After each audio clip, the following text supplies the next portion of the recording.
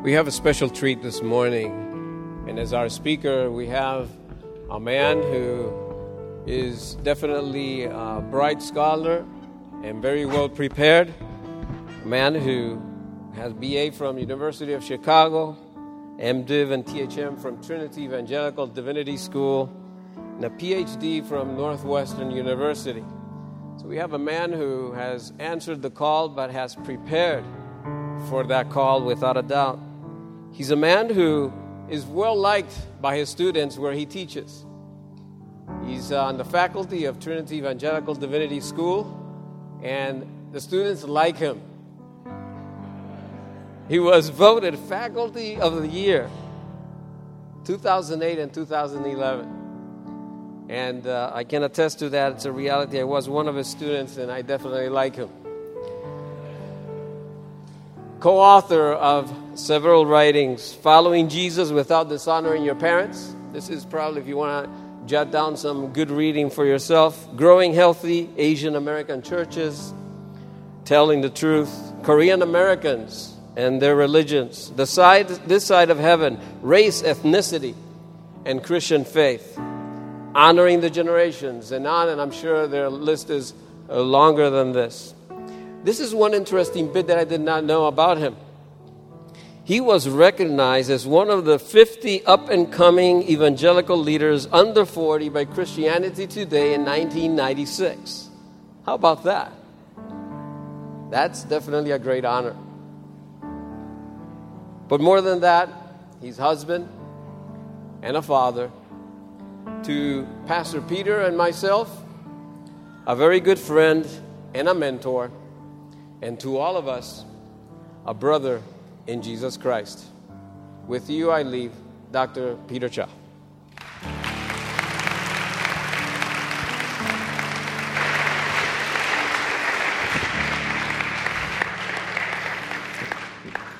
Thank you, brother. Good morning, new community. It's certainly a privilege of mine to share God's message this morning with you. And as we turn to God this morning, would you join me in prayer and ask for God's blessings this morning? Our gracious God in heaven, as your children, beloved sons and daughters of yours, we continue this worship of worshiping your holy name, now gathering around your word of life, word that is powerful, transforming our lives. And now as we come to you, O Lord, we pray that your Spirit would be our teacher, and your Spirit would prepare our hearts to receive your truth that would continually shape us to be more like our Savior, Jesus Christ. And we pray all this in the most precious name of our Lord Jesus. Amen. If you have your Bible, please open to today's passage, which comes at the end of Matthew chapter 7. So Matthew chapter 7, I would like to read from verse 21. Not everyone who says to me, Lord, Lord, will enter the kingdom of heaven, but only those who do the will of my Father who is in heaven. Many will say to me on that day, Lord, Lord, did we not prophesy in your name, and in your name drive out demons, and in your name perform many miracles? Then I will tell them plainly, I never knew you. Away from me, evildoers. Therefore, everyone who hears these words of mine and puts them into practice is like a wise man who built his house on the rock. The rain came down, the streams rose, and the winds blew and beat against the house, yet it did not fall because it had its foundation on the rock. But everyone who hears these words of mine and does not put them into practice is like a foolish man who builds his house on sand. The rain came down, the streams rose, and the winds blew and beat against that house, and it fell with a great crash. When Jesus had finished saying these things, the crowds were amazed at his teaching, because he taught as one who had authority and not as their teachers of the law. It was the summer of 1976, when I was in 11th grade, when our family moved from Los Angeles to Philadelphia. Now, my mom and my 5 siblings, they took the airplane ride and went there ahead. And now it was responsibility of my father and myself, and I was the oldest of the 6 kids, to drive across the United States. I remember it was a very hot summer, weather something like what we will be experiencing this coming week. And it was a car without air conditioning, so it was just a long, hot road trip. But there was one thing that my dad and I were both looking forward to, and that is to make frequent stops at different places that we never visited before, and just enjoying the sights and taking pictures of those beautiful places.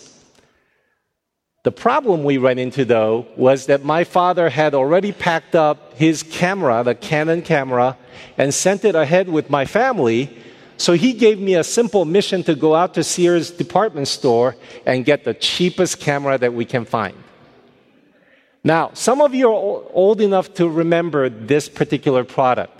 Mid-1970s, there was a Kodak Instamatic camera. It's a small, boxy thing. It's just simple, and all you do is you just push a button on the top, and it's supposed to capture the image in front of you. It had no lens to speak of, just very simple mechanical thing. So when my father asked me to read the instruction of that thing, because he had never used something like that, I looked at it and thinking, what's there to read? Just push the button on the top, and it'll take care of the rest. Well, we began the road trip, and I don't know if any of you had been to the southwestern part of our country, some just really hauntingly beautiful sights. We came across some giant cactus, and we took several shots. We came across a huge crater that was created by one of the earlier meteorites that fell thousands of years ago in Arizona. And of course, we had to go to Grand Canyon. And all these places that we visited with some marvelous haunting beauty, my dad and I took pictures with this new camera. We continued on, came to the Midwest. Well, it's just miles and miles and miles of a flat cornfield. So we just drove through that part rather quickly. And then we came to the East Coast, the Appalachian Mountains. Some just really gorgeous mountain sites, and once again, we took pictures. By the time we got to Philadelphia and reunited with our family, we had fully used up 3 rolls of films. We just took about up to 100 photos, and my father was so eager to share those images with the rest of the family, so asked me to go develop those films from Photoshop right away. So I did. I went and took the films to the photo developers, and then they developed them, and I brought them home, and all 8 of us, after dinner one evening, were gathered, and my dad was just so eager to share with the rest of the family what the Grand Canyon looked like and the different parts of our country that we got to experience. But then as we were passing the photos around, it was certain that something went wrong because we did not have a single photos of those places that we were shooting at. But instead what we had was a random pictures of sky, of some distant tourists running about, parking lot, parked cars. And then every one of them had a human ear covering one part of it. Now, we were all trying to figure out what did exactly happen. And it was my younger brother, who later became an engineer, who sort of put the 1 and 1 together and said, you know what you guys did? You guys pointed the camera instead of forward, backward. So whatever pictures we took were never ones that were in the front of us, but always the random shots of tourists, parked cars, and parking lots. You can only sense a sense of disappointment my father had. All because we aimed at wrong focus throughout the journey. Now, in today's passage, we come to encounter a group of individuals who also encountered disappointment, but of a different degree. They too had been on a long journey and come to that place of encountering Christ on that judgment day. And their expectation was somehow that they would be not only acknowledged, but greatly praised by Christ. And we just read this morning, for many of these individuals, that's not the expectation. Well, that may have been their expectation, but that's not what they encountered. Before we go further, let me locate today's passage in a larger discourse of Book of Matthew. Before Pastor Peter went on to sabbatical, he took us through the many weeks of preaching on Sermon on the Mount, starting with Matthew 5, ending with Matthew 7. And we learn in that preaching, by hearing that preaching, the Sermon on the Mount is essentially Christ's teaching and preaching for his followers to know what it means to be kingdom citizens, to embrace certain values and practices as a distinct community of now followers of Christ. You're no longer citizens of this kingdom on earth. Instead, now you are citizens of God's kingdom because you are my followers and my disciples. And as such, you no longer are now being shaped by these values, but these. And you are no longer to practice these things, but this instead. And in doing so, he covered very wide range of issues. To recall, remember, Jesus talked about how, as his followers, we are to relate to our material possessions, our finance. We also learned how Jesus is now mandating his followers have this different kind of relationship with people around us, how we are to relate to the poor, how we are relate to even our enemies, right? And then Jesus also got into some very intimate topics like sexuality, like marriage and divorce.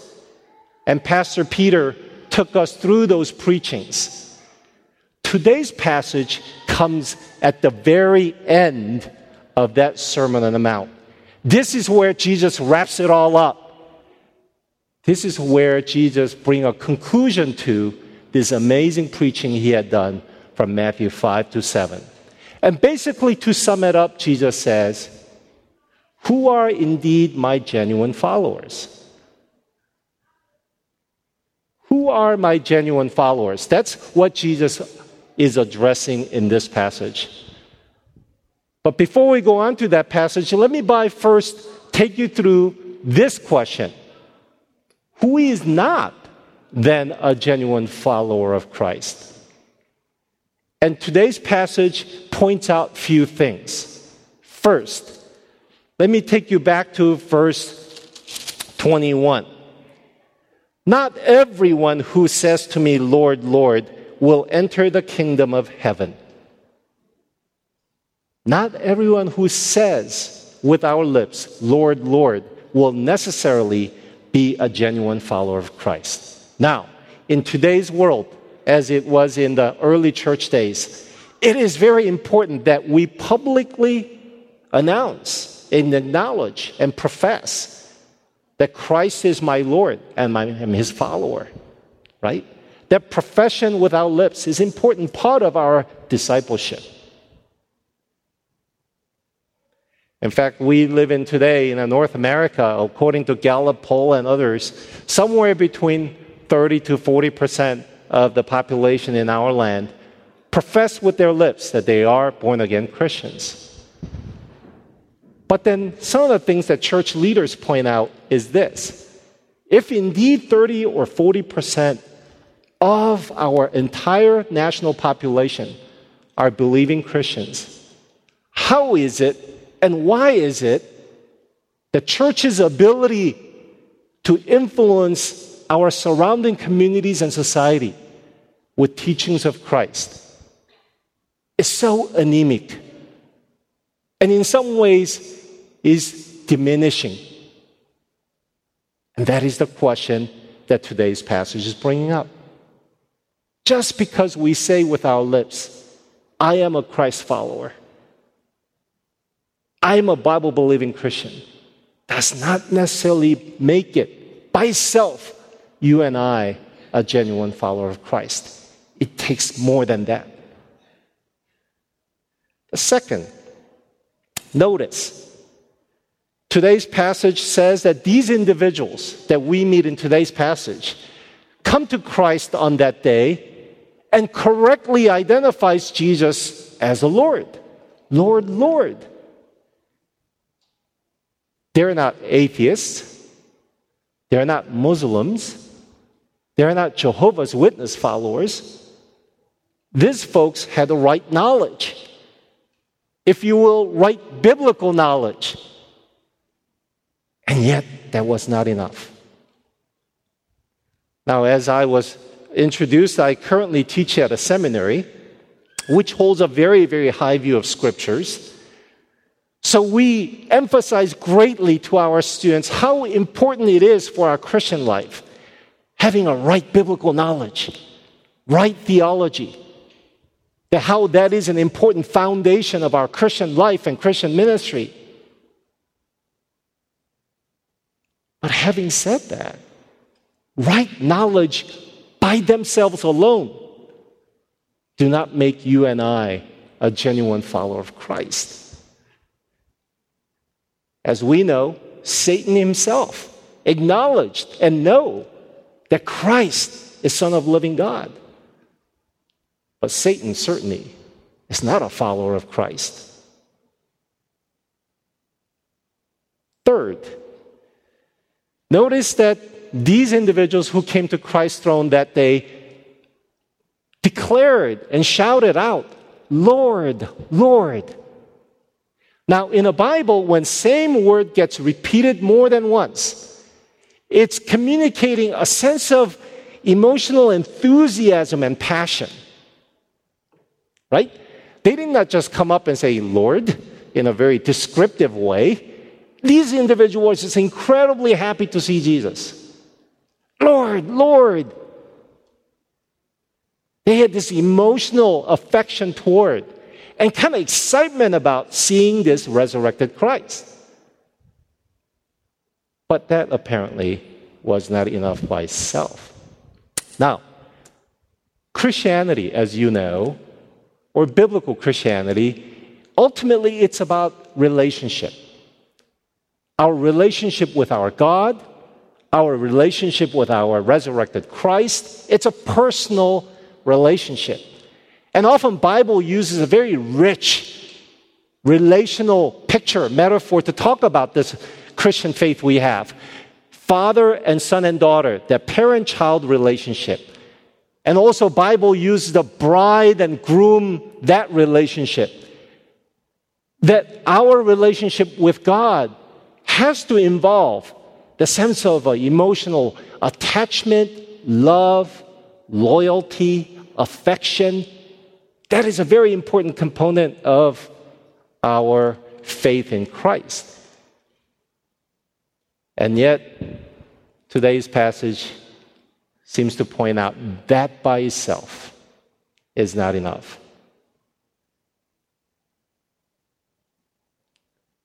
Moving on to the next. Look at these individuals, particularly verses 22 on. Many will say to me on that day, Lord, Lord, did we not prophesy in your name, and in your name drive out demons, and in your name perform many miracles? Wow.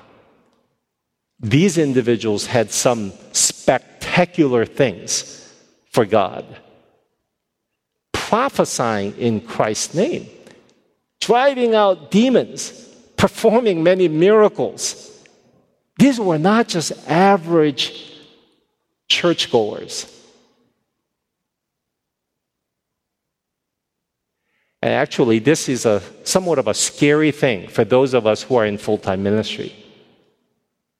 Because we can often come to this sense that because I have served God faithfully or best I can, because I've seen fruits in my ministry, I therefore must be. But these individuals had that as well. And then on that judgment day, they received not commendation, but rather stern rebuke.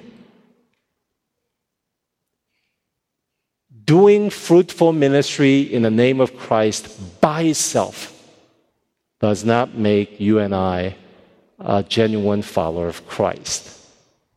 So then this begs the question.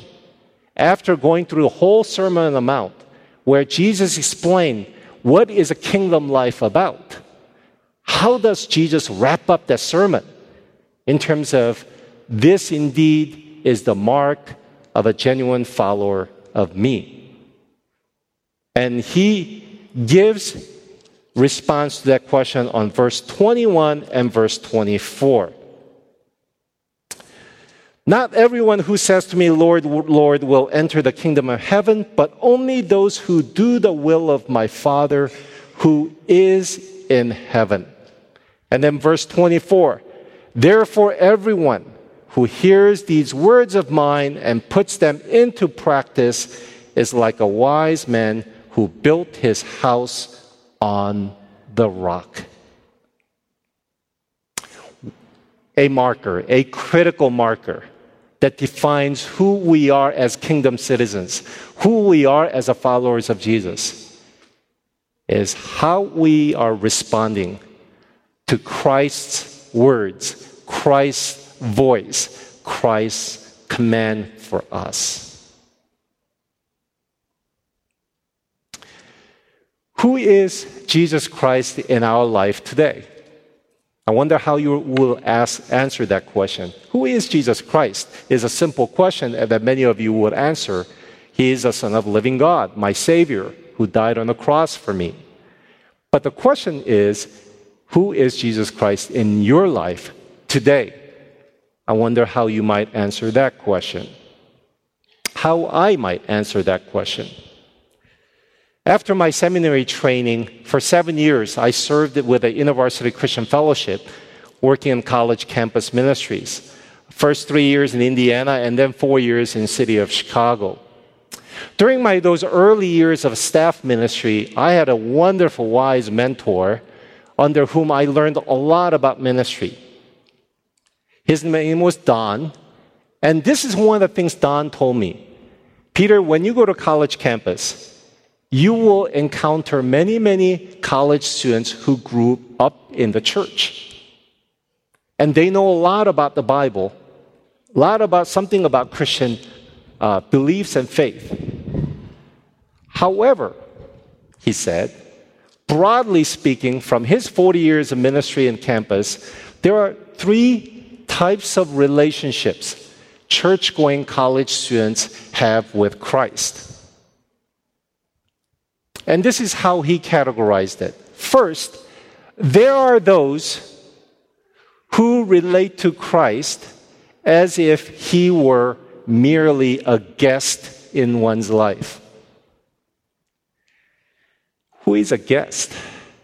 Guest is someone that you treat with respect and kindness.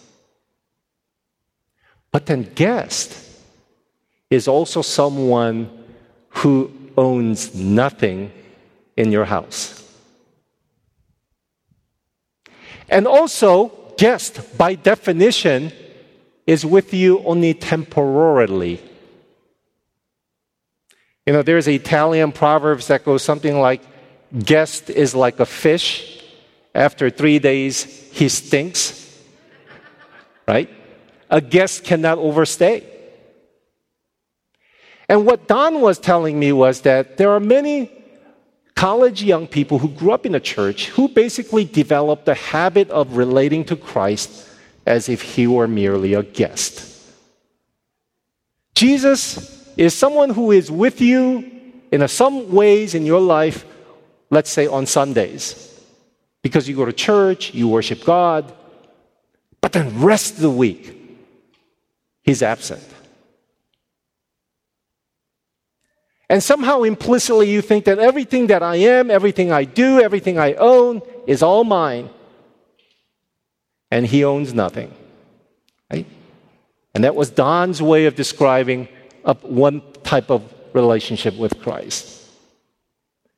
And then secondly, he pointed out, and there are some college students who relate to Christ as if he were merely a roommate. Now, who is a roommate?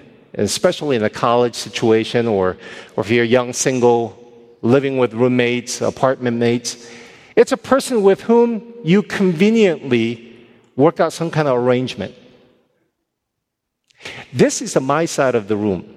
My bed, my dresser, my desk, my closet, and I take care of these things. It's none of your business about what happens here.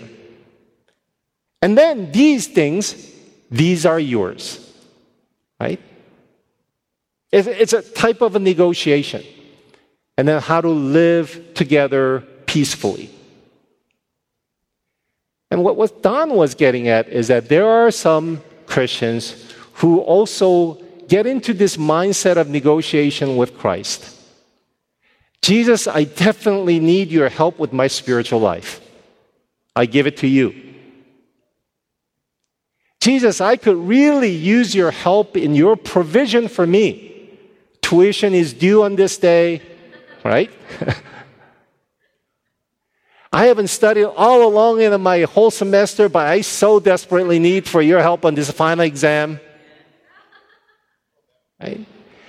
All these ways that we kind of negotiate with Christ, please help me with this XYZ. However, when it comes to this arena of my life, this area of my life, hands off.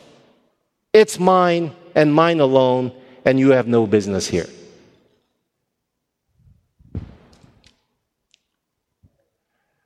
And one of the things that Don pointed out to me, and I've greatly benefited from this, my own personal journey of faith, as well as way I did my campus ministry with the students. Those students who grew up in a church who relate to Christ as if he were merely a guest or roommate cannot have a growing, deepening faith in their relationship with Christ. They have already made an arrangement in such a way that Jesus is something far less than what Scripture teaches us. Nowhere in the Bible, Jesus is referred to as a guest or roommate. In fact, today's passage points out, and throughout the New Testament passages, he is acknowledged as the Lord of the universe. The resurrected Savior of ours is the Lord of the universe, and as long as you and I live in that part of the universe, he is also the Lord of our lives. We don't make him Lord in our life. He is already so. It's just we need to wake up to that reality and be able to bring our lives under his lordship. Why is it so hard for us to acknowledge that reality and submit to it? Part of it is our human nature. Oh, we so desperately want to accept Jesus the Savior because I do want to have that security of going to heaven after I die. So we say yes to Jesus the Savior. But the part about Christ the Lord, that one is costly. But how do you say yes to Jesus the Savior and no to Christ the Lord? How do you separate the work that he has done on the cross and who he is today? I mean, you cannot tell me if you invite me to come to your home for dinner and I show up and ring the bell, and you cannot say to me, Peter, come in, but Cha, stay out. Right? And yet, this is a kind of game that often we are apt to play, partly because there's a certain sense of fear about yielding our life to anyone else but me, because we cannot fully trust that person's intention for me and his ability to do the best.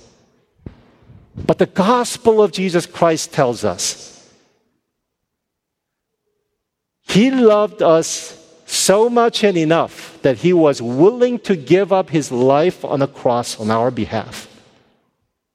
How much more is he wanting to see that we be able to live out our Christian life in such a way that it would not only bring glory to God, but what would enable us to be the kind of person that he has created us to be.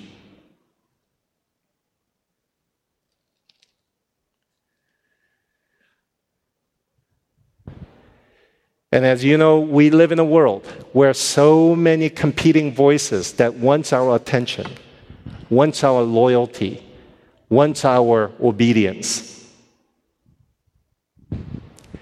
And often one way to talk about how do we be the kind of follower that today's passage talks about is whose voice, which voice do we listen to and say yes to?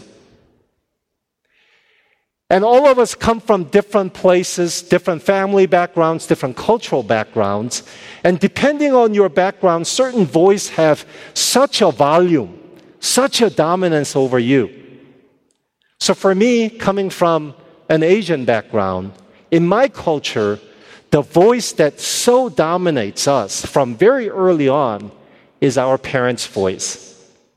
In an Asian culture, particularly fathers are like gods. They can demand absolute obedience because all of our cultural teaching says that is not only allowable, but that's admirable. So I was third year in college when I began to sense God's call to go into full-time ministry. Now, my father is a pastor, so I'm one of those pastor's kids. And I grew up watching how hard it was for our family and for my father doing this ministry.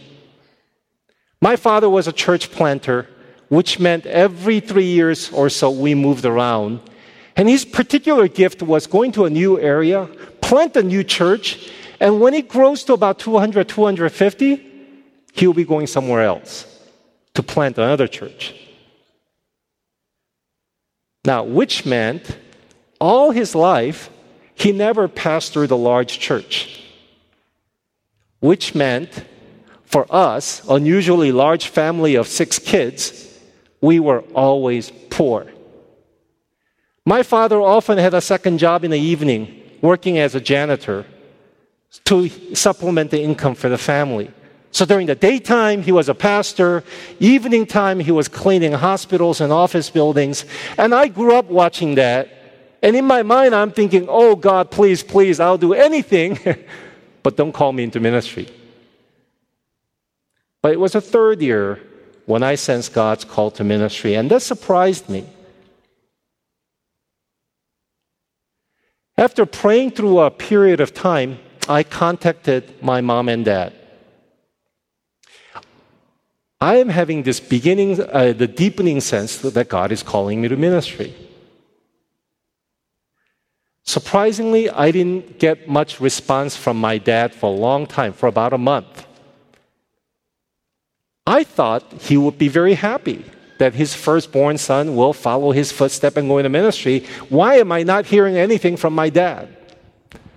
So I picked up the phone and called him. And this is what my father said. You know, when God gave me many children, I promised God that I will offer one of my children to go into full-time ministry, but it's not you. Wow, a tremendous power of a parent. That's something only an Asian parent can say. And then he says something like this. You know, I served in many small churches, immigrant churches, that did not have a pension system for their pastor. I have no savings for retirement. In fact, you are my retirement plan as a firstborn son. And I want you to find a career that would have a financial promise and security so that you could take care of your mom and dad when we retire. And by the way, you have 5 younger brothers and sisters below you, and you need to quickly get that kind of job so that you can help us financing your younger siblings' college education. That's why you cannot be going into ministry. Now, those of you who come from background outside of Asia culture, this may sound like a total, wow, can fathers do that to their kid? Especially pastors? Well, see, in my culture, that makes total sense. The problem here was that voice that was culturally so acceptable and makes total sense was going at odds with what Christ was calling me to do. Right?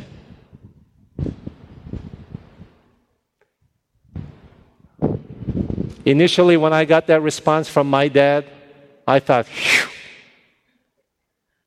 this is good. My father is a pastor. He's a godly man. He's telling me not to go into ministry. Boy, I dodged that bullet. Right? But as I prayed about it more and more, the sense of call to this ministry deepened. And I had to finally go back to my dad and say, Dad, I heard you. I know why you have asked me to rethink about this. But as I pray more and more about this, I cannot escape the sense that Christ is calling me to this pathway. After a period of time, he also came around and gave me a permission and blessing to go to seminary. But I know that was not easy for him either. Because for both of us, it meant we need to place our full trust in Christ for his provision for the family. Brothers and sisters, following Christ and being obedient to him gets really messy and sometimes requires wisdom and courage, not because the choice before you is black and white, total evil and total good, but there are many competing voices that shout at you that are trying to get your attention and your sense of loyalty and commitment that are not necessarily bad. In fact, in a particular culture, that would be even seen as a good thing. How do we hear Christ? How do we say yes to his leading and his directing?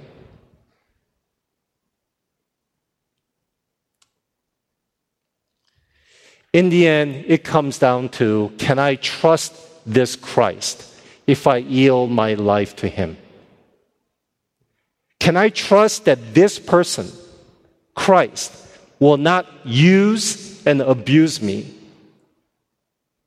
Especially when he's calling me to go toward a pathway that is narrow and only few have traveled.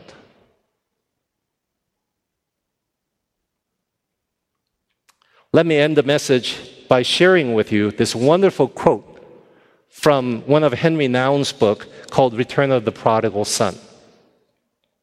And in this quote, I don't know if it's going to be up there, but let me read it for you, because this is where Henry Nouwen also talks about competing voices, seductive voices that try to shape us and our heart and mind each day, and how it is so important for us to have that ability to hear and respond to the voice of Christ. Let me read. There are many voices that are loud, full of promises, and very seductive. These voices say, go out and prove that you are worth something. They want me to prove to myself and to others that I am worth being loved. And they keep pushing me to do everything possible to gain acceptance. Almost from the moment I had ears to hear, I heard those voices, and they have stayed with me ever since. They have come to me through my parents, my friends, my teachers, and my colleagues. But as long as I remain in touch with the voice that calls me the beloved, the voice of our Savior, these voices are quite harmless. But when I forget that voice of the first unconditional love, then these voices can easily start dominating my life. It is a part of reality we live in that we are immersed every day in those settings where we hear different voices and often competing voices. The question is not how to shut those voices out, but which voice becomes the most dominant in our life? Is that the word and the voice of our resurrected Lord and Savior? Then, as Henry Nouwen points out, all these other voices become quite harmless. As I look in this sanctuary this morning, most of you are in your 20s, 30s, where you are shaping the foundation of your adult life. Some of the decisions you are making today, next week, this semester, would have a lifelong consequences. So in many ways, you are building a house for your lifelong vocation of ministry and life. And today's passage challenges us on what are you building your house? Is it a rock, solid foundation? Is it a sand? Whose voice is shaping you? Whose voice is laying that foundation? Let's pray together.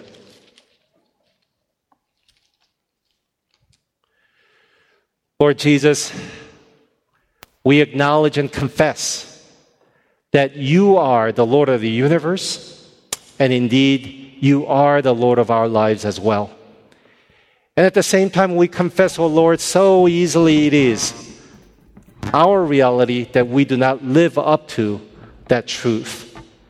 And because of our lack of trust in you, or because of our own self-absorption, or perhaps because we are paying so much attention to other competing voices, whether they're a voice of our parents, our employers, our girlfriend, boyfriend, whatever that might be, that our hearts and lives have crowded you out, that we're not hearing you, O Lord. If that is the situation, we pray that your Holy Spirit would enable us to make that space in our lives where we can continually hear your voice that calls us your beloved, and that provides leading and guidance for us, that we might be able to build our house on the rock, on the solid ground, and not on the shifting sand.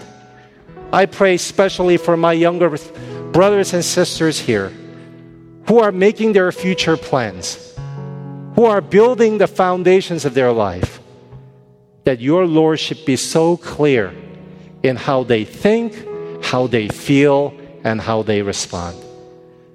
So that on that day, when we encounter you on the judgment seat, when we run up to you and say, Lord and Lord, that we would not be receiving your rebuke as individuals in this passage, but we would be embraced by your Lord, and hear your word that tells us, you're my beloved. You have been my faithful servant. And I pray that blessings for all my brothers and sisters in this household today. And we pray all this in the most precious name of our Lord Jesus. Amen.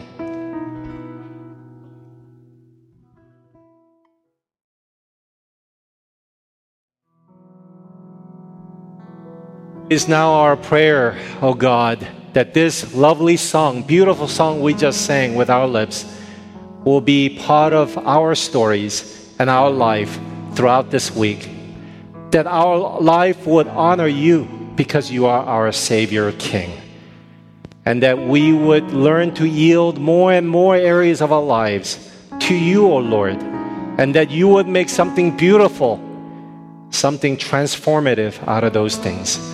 That our life and our character would reflect the character of our Savior and our Savior King. Now go with us, O Lord, and the amazing, amazing grace of our Christ, risen Lord, and the love of our Father above, and the power and the fellowship of our Holy Spirit would be with us throughout this week. Amen.